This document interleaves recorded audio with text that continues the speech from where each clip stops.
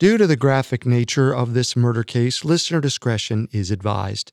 This episode includes dramatizations and discussions of murder and assault that some people may find offensive. We advise extreme caution for children under 13. In the early morning hours of April 10th, 1836, Rosina Townsend woke up to a knock at the front door of her New York City brothel. The madam was used to letting customers in at all hours of the night, so she quietly slipped out of bed to unlatch the door. Still in her nightclothes, Rosina guided the man to his room and turned around, eager to climb back into bed. But then she noticed a strange light coming from the parlor. It was an oil lamp, sitting on a marble-top table in the empty parlor. There were only 2 lamps like it in the house. Both were supposed to be in bedrooms on the second floor of the brothel. As Rosina walked over to the lamp, she was struck by a cold gust of wind. The door to the backyard was hanging open. This seemed strange. It was an unseasonably cold spring night in New York, and it had snowed only a few days earlier, but someone had still left the door open. She grabbed the lamp and headed upstairs. All the brothel's bedroom doors were locked, except for one, Helen Jewett's room. Rosina was surprised that Helen, a 23-year-old sex worker, would leave the door open. She cautiously pushed on the door. Suddenly, a column of hot black smoke poured out into the hallway. Through the smoke, Rosina saw the full, horrifying scene inside Helen's room. The bed was on fire, with Helen's motionless, burning body still lying on top of it. Within hours, the entire city of New York was talking about the murder of Helen Jewett. And once the city's new tabloid newspapers picked it up, the case quickly became one of the biggest and most divisive crimes of the 19th century.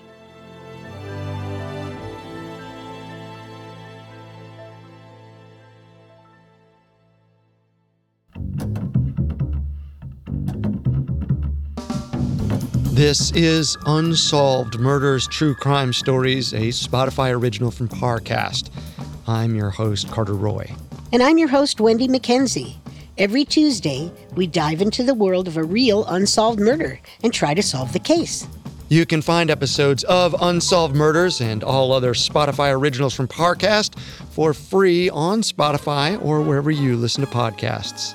This is our first episode on the murder of Helen Jewett. This week, we'll cover Helen's life as a sex worker in New York City and her relationship with Richard Robinson. Next week, we'll dive into the aftermath of her death and why her murderer was never brought to justice. We have all that and more coming up. Stay with us. This episode is brought to you by Anytime Fitness. Forget dark alleys and cemeteries. For some, the gym is the scariest place of all. But it doesn't have to be. With a personalized plan and expert coaching, Anytime Fitness can help make the gym less frightening. Get more for your gym membership than machines. Get personalized support anytime, anywhere. Visit AnytimeFitness.com to try it for free today. Terms, conditions, and restrictions apply. See website for details. There's no better feeling than a personal win. And the State Farm Personal Price Plan can help you do just that. Talk to a State Farm agent today to learn how you can bundle and save with the Personal Price Plan. Like a good neighbor, State Farm is there. Prices are based on rating plans that vary by state. Coverage options are selected by the customer. Availability, amount of discounts and savings, and eligibility vary by state.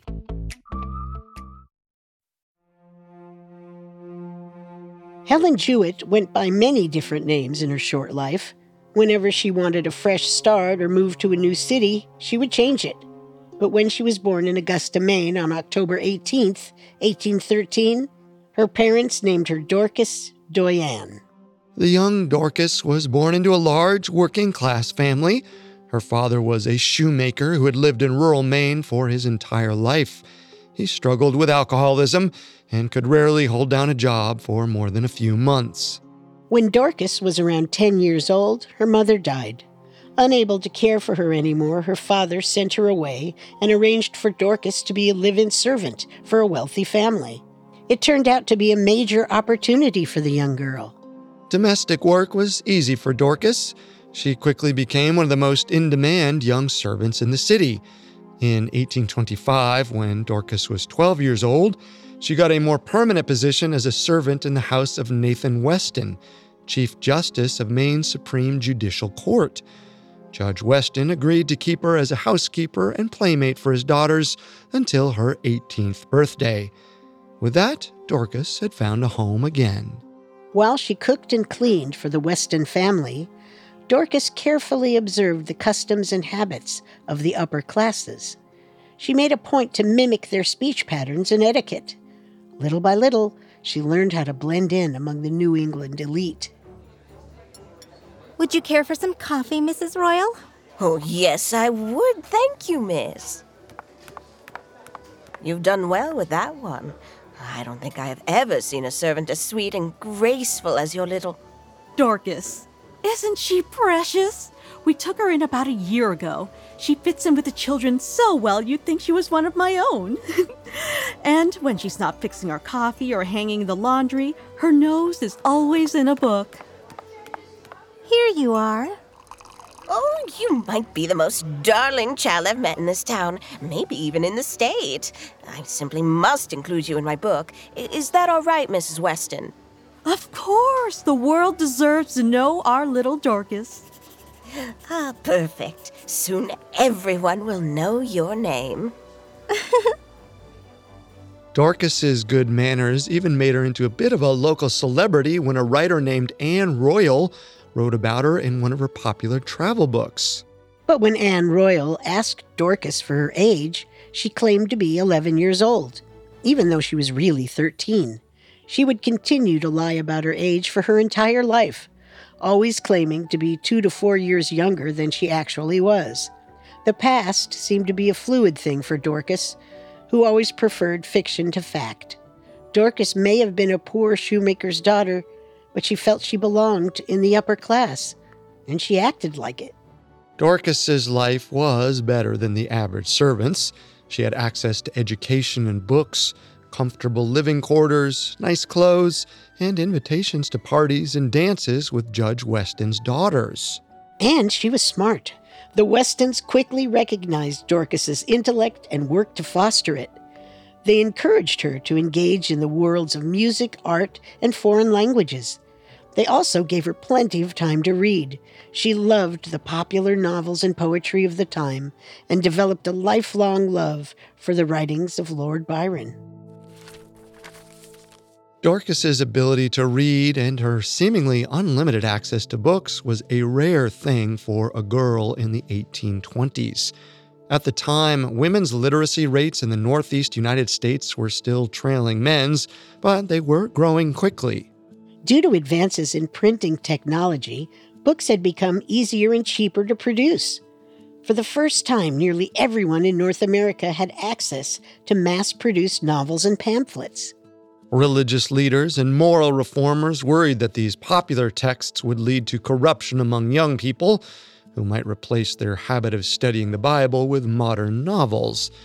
They warned that solitary reading allowed teenagers, especially teenage girls, to indulge their emotions and sexual urges, which could lead to moral depravity later in life. Luckily for Dorcas, the Westons didn't worry about that. They let her read anything in their library and allowed her to go to the nearby bookshop as much as she wanted. But by her late teenage years, it seems that Dorcas began going to the bookstore for more than just reading. Dorcas fell in love with an older man who would talk to her all about books. Historians believe that this man was Harlow Spalding, the owner of a bookshop only 5 minutes from the Weston house. Harlow, I just finished reading The Corsair, and I simply must talk about it with you. Please tell me that you have Byron's next book in stock. I sent for it a week ago. Patience is a virtue, Dorcas. I don't think I can wait much longer. Look at me. I'm blushing just thinking about it. Oh, forgive me. But just imagining loving someone so much that you die when they depart. Oh, isn't it just the most romantic thing you can think of? You are adorable. I thought the ending was more tragic than romantic, but... I suppose you're right. You know so much more about literature than I do. At the rate you're going, you'll be caught up to me in no time. Say, would you be interested in another little walk by the river tonight? Once the master and mistress are asleep? I would be thrilled to see those blushing cheeks again. Well, I'd be more inclined to say yes if you had my book, but I can make an exception. Unfortunately, this budding relationship may have ruined Dorcas's life in Augusta. She was supposed to stay in the Weston house until her 18th birthday, but moved out a year early in the fall of 1830. According to a letter from Judge Weston, she was pushed out of the city's social circles after having premarital sex with a young man in town. It is unclear who the man was, though Harlow Spaulding is a strong possibility. It's also possible that her first partner was a male member of the Weston family, or Judge Weston himself, and that she was sent away to preserve their reputation. But whatever the case, 17-year-old Dorcas Doyen was forced to leave Augusta and move to Portland, Maine. When she got there, she changed her name for the first time. Dorcas Doyen became Maria Stanley, and as a young woman without money or a family, she turned to sex work to make ends meet. After a few months in Portland, she moved to Boston, where she changed her name again. This time she became Helen Marr. Sex workers commonly used pseudonyms to protect their identity, but few had as long of a string of them as Helen. And when she moved to New York City in 1832, the 19-year-old changed her name once again, to Helen Jewett. At the time, Helen Jewett was only the latest in a string of personas. She had no idea that this name would carry her to the highest levels of New York society, and then to her grave. We'll cover Helen's life as a New York sex worker up next. Hi, listeners. Carter here with a quick but special announcement. The newest Spotify original from Parcast is unlocking the mysteries of superstitions. If you've ever broken a mirror or walked under a ladder, you know the feeling. You've just doomed yourself to bad luck. But have you really been marked for misfortune? Every week on Superstitions, take a closer look at eerie, almost mystical beliefs and practices that might just have the power to change our fates. Can holding your breath while passing a cemetery save your life? Will carrying a rabbit's foot bring you luck? How can you go through life always avoiding the number 13? And why should you try? They may seem mystical or even completely illogical, but one thing is certain. You ignore them at your own risk. You can find and follow Superstitions free on Spotify or wherever you get your podcasts. To hear more Parcast shows, search Parcast Network in Spotify's search bar and find a growing slate of thrilling new series to enjoy.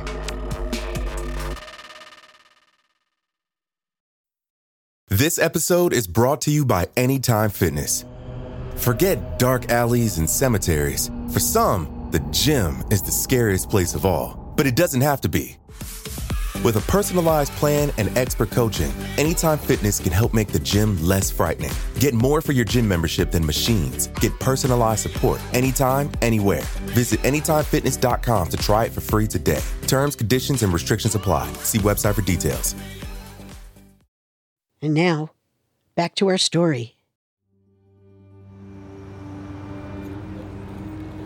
The early 1830s were a time of dramatic growth for New York. The completion of the Erie Canal transformed the city, turning a large port town into a key waypoint between the Atlantic Ocean, the Great Lakes region, and the massive American interior.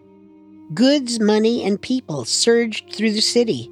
Between 1830 and 1835, more than 70,000 people moved onto the island of Manhattan alone.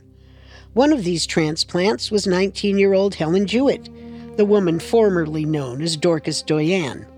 Helen had left her birth name behind and headed to New York with a plan to be a sex worker. New York's sex trade was thriving alongside the city. Unattached young men had moved to the city in droves, looking for clerkships in local shops. These men lived in cramped, all-male boarding houses and often ached for female companionship. Older men as well would often arrive in the city on business trips and seek out commercial sex in their free time. By Helen Jewett's arrival in 1832, New York was America's number 2 city for sex work, second only to New Orleans. And despite the rigid moralism of the 19th century, New Yorkers tended to quietly approve of and allow sex work at the time.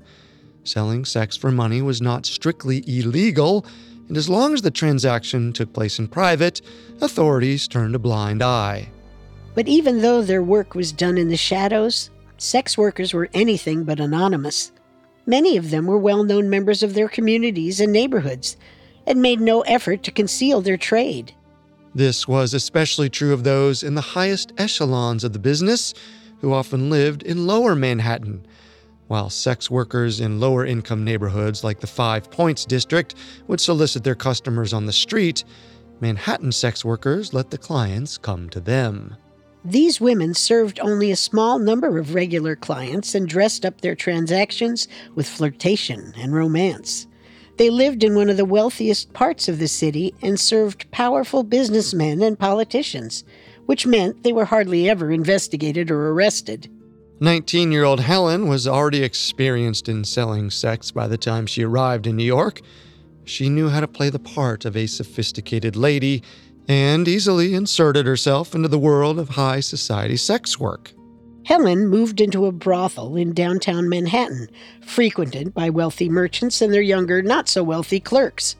Helen quickly became so popular that a newspaper editor would later claim she was well known to every pedestrian on Broadway. Helen! Oh, Mr. Attry, I didn't recognize you with your cravat on. A girl on the town can only be expected to remember so much, I suppose. Where are you off to? You know I walk this route to deliver my letters. I can only hope that one of those letters is addressed to me. Oh, well, let's see.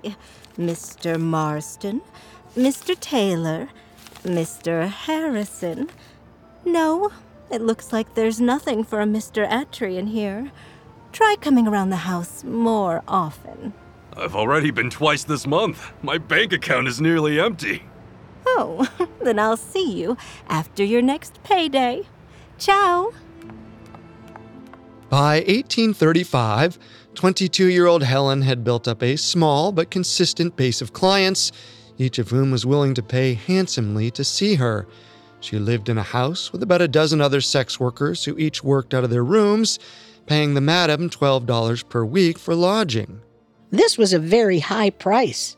A typical boarding house in 1835 would charge about $2 for the same amount of time. But Helen rarely worried about money.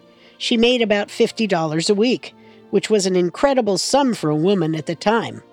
She stuffed her closet with fine dresses and jewelry, and even hired a private maid to clean her room twice a day and help her get dressed for the evening. She went to the theater nearly every night and still had plenty of time to read her favorite books. In many ways, Helen was finally living the ideal upper-class lifestyle she had dreamed of as a young servant. Men would pay between $3 and $5 each time they saw her. Considering that most of them made between $4 and $10 per week, this was a substantial investment. Sex workers at Helen's level did a lot more than have sex with their clients. They entered into a relationship with them, albeit one that was mediated by money, and often played the part of a wife more than a sex partner. Helen sent her clients long, flattering love letters. She read poetry with them, played cards, and even mended their clothing if they asked. She gave her clients the thrill of courtship and the emotional support of a long-term relationship without any burden of commitment. For those who wanted to bask in female attention without sacrificing their bachelor lifestyle, it was an ideal arrangement. Whenever she got close to a client, Helen gradually started to tell them more about her life and how she came to sex work. These stories were never true and often sounded like they were ripped from the cheap novels she read as a girl. Tales of a pure little girl forced into a life of sin by cruel lovers or mustache-twirling villains. Helen tailored her story to each customer. She wanted them to pity her or feel that they alone could understand where she came from. This false intimacy kept her clients coming back and paying handsomely. But because she was so emotionally involved, 22-year-old Helen also had to make it clear that sex work was her livelihood. To keep business going, she couldn't actually fall in love with any of the men that she saw. Most of her customers understood this, like her frequent client, George Marston. George was a typical customer for Helen. He was the son of a New England lawyer who moved to the city to work at a stationery store. He made low wages but still visited the brothel at least once a week, where he went by the name Bill Easy. I win again! I told you never to challenge me to a game of cards. If only I had listened. But before we start another game, would you like to come upstairs? I'll be so lonely tonight if you don't. After your letter? How could I say no? Come on, then. Wait, before you take off your dress, I so appreciated that pincushion that you gave me last week. It was so well crafted, you see, and even the women in the house were amazed by it. Get to the point, Bill, please. You want another piece of sewing from me? Well, I am in need of a new tablecloth. Include the dimensions in your next letter and I'll get to it. I'll expect a gift in return, though. You understand. Of course, Helen. I'll enclose it in the envelope. Good. Now, help me undo these clasps. Most of the time, Helen's strategy worked. Regular clients like George Marston rarely became jealous or territorial. Some even actively invited their friends to start seeing Helen. Though Helen was comfortable, life as a sex worker was never entirely safe. The threat of violence at the hands of a client was always present, and she occasionally had to ban someone from the house because he acted inappropriately or got the wrong idea about their relationship. By June of 1835, 22-year-old Helen had become an expert in choosing her clients and maintaining her boundaries. But all that changed when she met Richard Robinson. According to some accounts, Richard first saw Helen being accosted by a drunk outside a Manhattan theater. What's a harlot like you doing in a fine theater, eh? You think you're special or something? Get away from me, you animal! Oh, help! Help! I'll need to look through your purse before I let you go, won't I? Hey, step away from her!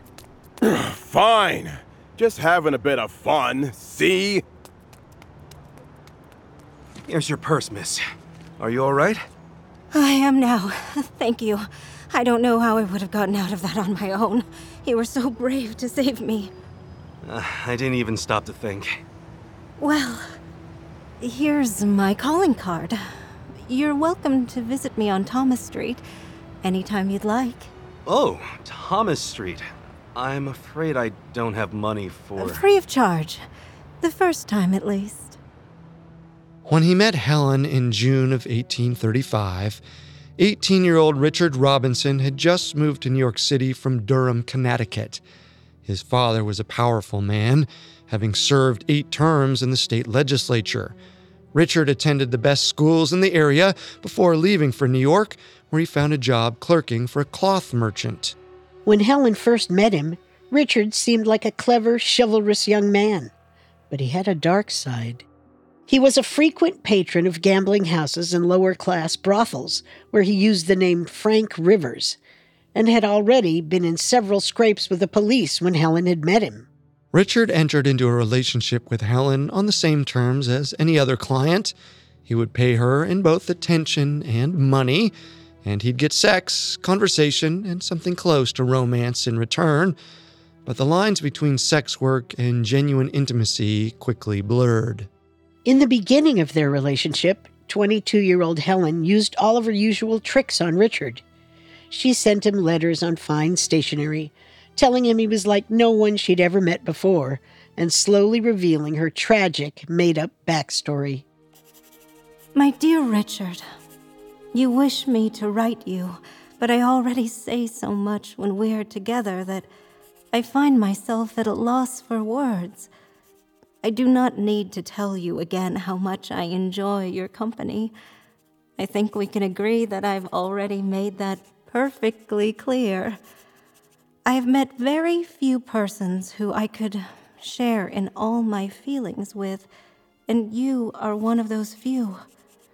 I love you madly. Devotedly yours, Helen.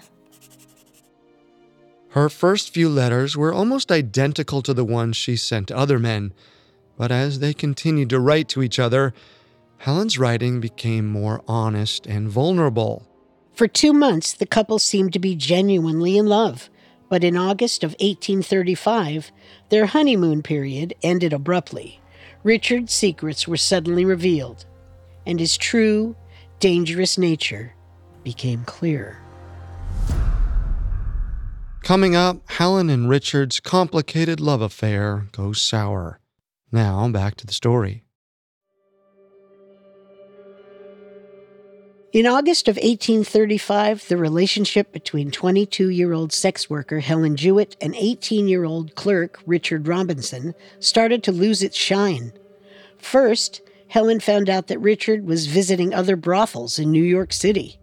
Of course, Helen was in the business of infidelity, and most of her clients were probably seeing other women. But in Helen's eyes, Richard wasn't like the other men she served. He was an intellectual equal and romantic partner. He had led her to believe that they had an exclusive arrangement. Many of Helen's friends and colleagues knew about Richard's misdeeds, but he kept them silent by threatening to blow the brains out of any woman who exposed his infidelity to Helen. When she finally learned the truth, Helen was devastated. I can't believe you've done this, Richard! Done what? Been a young man in the city? You don't know how much it hurts to know I've been lied to. Oh, so you're allowed to be sleeping around telling all sorts of fantastic tales about your life while I wait around to earn your favor? It's different, Richard, and you know that. I thought you were different, too. Oh, don't cry to me, you whore! Richard! Take that back.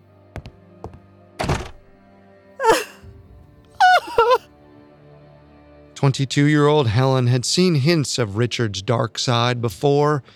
His letters often contained references to feeling like he was different from everyone around him or like no one understood him. He would often write descriptions of night terrors and violent fantasies in one line, and then over-the-top declarations of love in the next.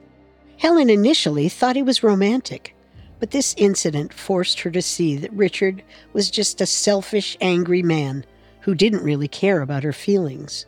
Helen broke off contact with Richard for a few weeks, but eventually forgave him. They continued to see each other through the fall and winter of 1835, falling into an all-too-predictable cycle of fights, breakups, and reconciliations. They may have also found their way into a life of crime as well. In several letters from the fall of 1835, Richard referred to another one of Helen's clients as the cashier. Richard seemed to be intent on avoiding the cashier, but listed off several names for Helen to mention to him. In one particularly cryptic letter, Richard warned Helen that she could get hurt if she made a mistake.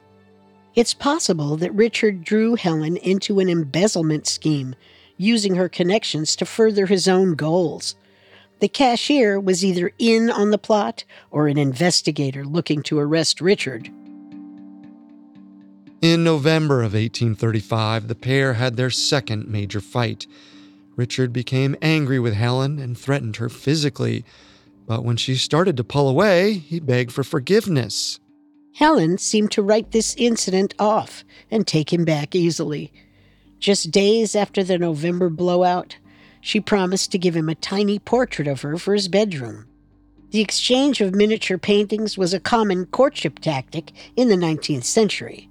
The fact that Helen brought it up indicates that Richard was still a romantic prospect, even as he made her life more and more difficult. But just a few days after he asked for forgiveness, Richard sent a letter suggesting they break up, saying that he was no longer worthy of Helen's affections. Helen wouldn't hear it, though.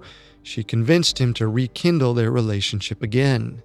This dramatic back and forth continued into the spring of 1836, when Helen was 23 and Richard was 18. Both parties seemed to understand that they were not good for each other, but neither of them could walk away. Every argument or physical fight culminated with a promise to stay together. Helen continued to see clients, which angered Richard, and he continued to visit other sex workers to get back at her.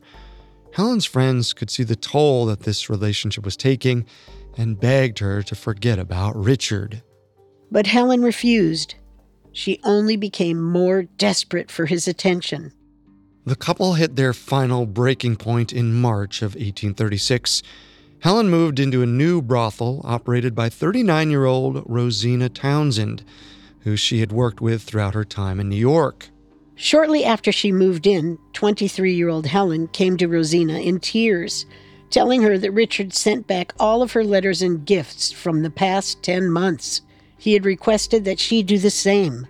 Richard had threatened to break up with Helen countless times before, but the mutual return of letters was far more serious and formal than she had ever seen before. It really felt like the end. Helen told Rosina that she suspected Richard was getting married to another woman, but this was unlikely. Richard was only 18 years old and seemed to enjoy his bachelor lifestyle. It's possible that Richard was involved in an unplanned pregnancy and marrying the mother to cover up for it, or that he had jumped into a fast-moving relationship to distance himself from Helen. Regardless of the reason, Helen wanted to have the last word. She wrote to Richard before agreeing to return their letters. She insisted that he come to see her one last time and threatened to humiliate him if he didn't. She hinted at Richard's crimes, implying that she could expose his embezzlement schemes whenever she liked. Helen's threats worked. Richard agreed to visit her on the night of his 19th birthday. And so on April 9th, 1836, Helen told Rosina to not allow in her regular Saturday night customer, George Marston, and let Richard in instead, under his pseudonym, Frank Rivers. Come in. Rosina, a bit of a change of plan tonight. My usual Saturday visitor isn't coming. Someone else is. Frank Rivers. The same man whose letters you were blubbering over last weekend? Well, yes. But I've decided to take him back. My heart will break in two if he proceeds with marrying anyone, and besides, I know how to keep him in line now. That one never seemed right in the head, if you ask me. But you girls make your own decisions. I'll let him in at 9. Thank you, Miss Townsend. Rosina Townsend opened the door for Helen's guest between 9 and 10 p.m. on April 9th, 1836. Richard had his face covered by a cloak, but Rosina knew him well enough to recognize his voice and stature. He went straight to Helen's room and stayed there until 2 hours later, when Helen emerged to ask Rosina for a bottle of champagne. Rosina brought the champagne in glasses up to Helen's room. Helen invited the madam to have a drink with them, but Rosina turned her down.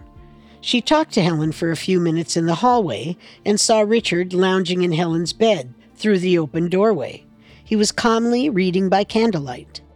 As Helen said goodnight and shut the door, it seemed to Rosina that the couple had once again decided to make up with each other. That was the last time Helen Jewett was seen alive. Rosina headed off to bed. She slept soundly until the early hours of the morning, when she awoke to someone pounding on her bedroom door. You know the rules. If you want to leave after midnight, get your woman to let you out. Can't have just anyone coming and going. But she's... Never mind. Stupid boy. The conversation was so short that the man in Rosina's bed didn't even wake up. She fell asleep, but then was woken again by another knock. It was a regular customer there to see another sex worker in the house. Rosina verified his identity and led him upstairs. But as she shuffled back to bed, she noticed a lamp in the parlor. one that should have been in an upstairs bedroom. Then she saw the backyard door hanging open. Someone had tried to get out, and fast. Rosina started checking the second-floor bedrooms and was surprised to find Helen's door unlatched. Girls would almost always lock the door from the inside when they had a visitor. With the lamp still clutched tightly in her hands, Rosina pushed the door open. The huge wooden bed in the corner of Helen's room was on fire, and her small, charred body lay motionless on top of it. She was naked with 3 bloody wounds marking her forehead. Rosina immediately screamed for help. Eventually, she got the attention of a group of night watchmen standing outside. Within minutes, the men started dousing the bed with water. Once the fire was out, the watchman turned to Rosina to ask her who could have killed 23-year-old Helen Jewett. Rosina only had one suspect in mind: Richard Robinson.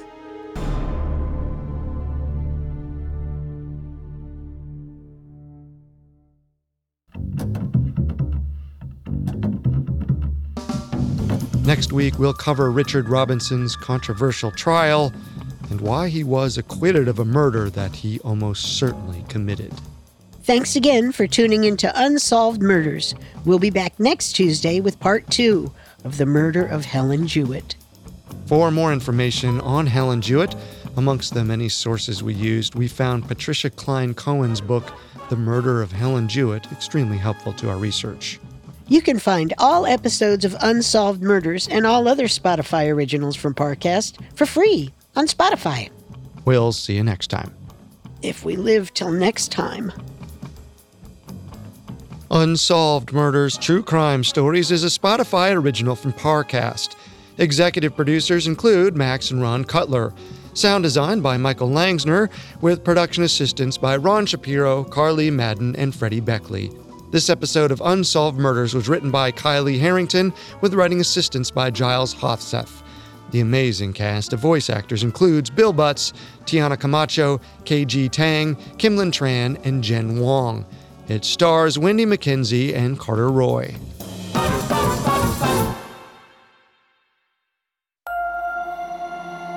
Remember to follow Superstitions for new episodes featuring our most unusual beliefs. Are they side effects of ancient folklore, or truly the masters of our fates? Look closely and examine the writings on the wall. Superstitions airs every Wednesday, free on Spotify.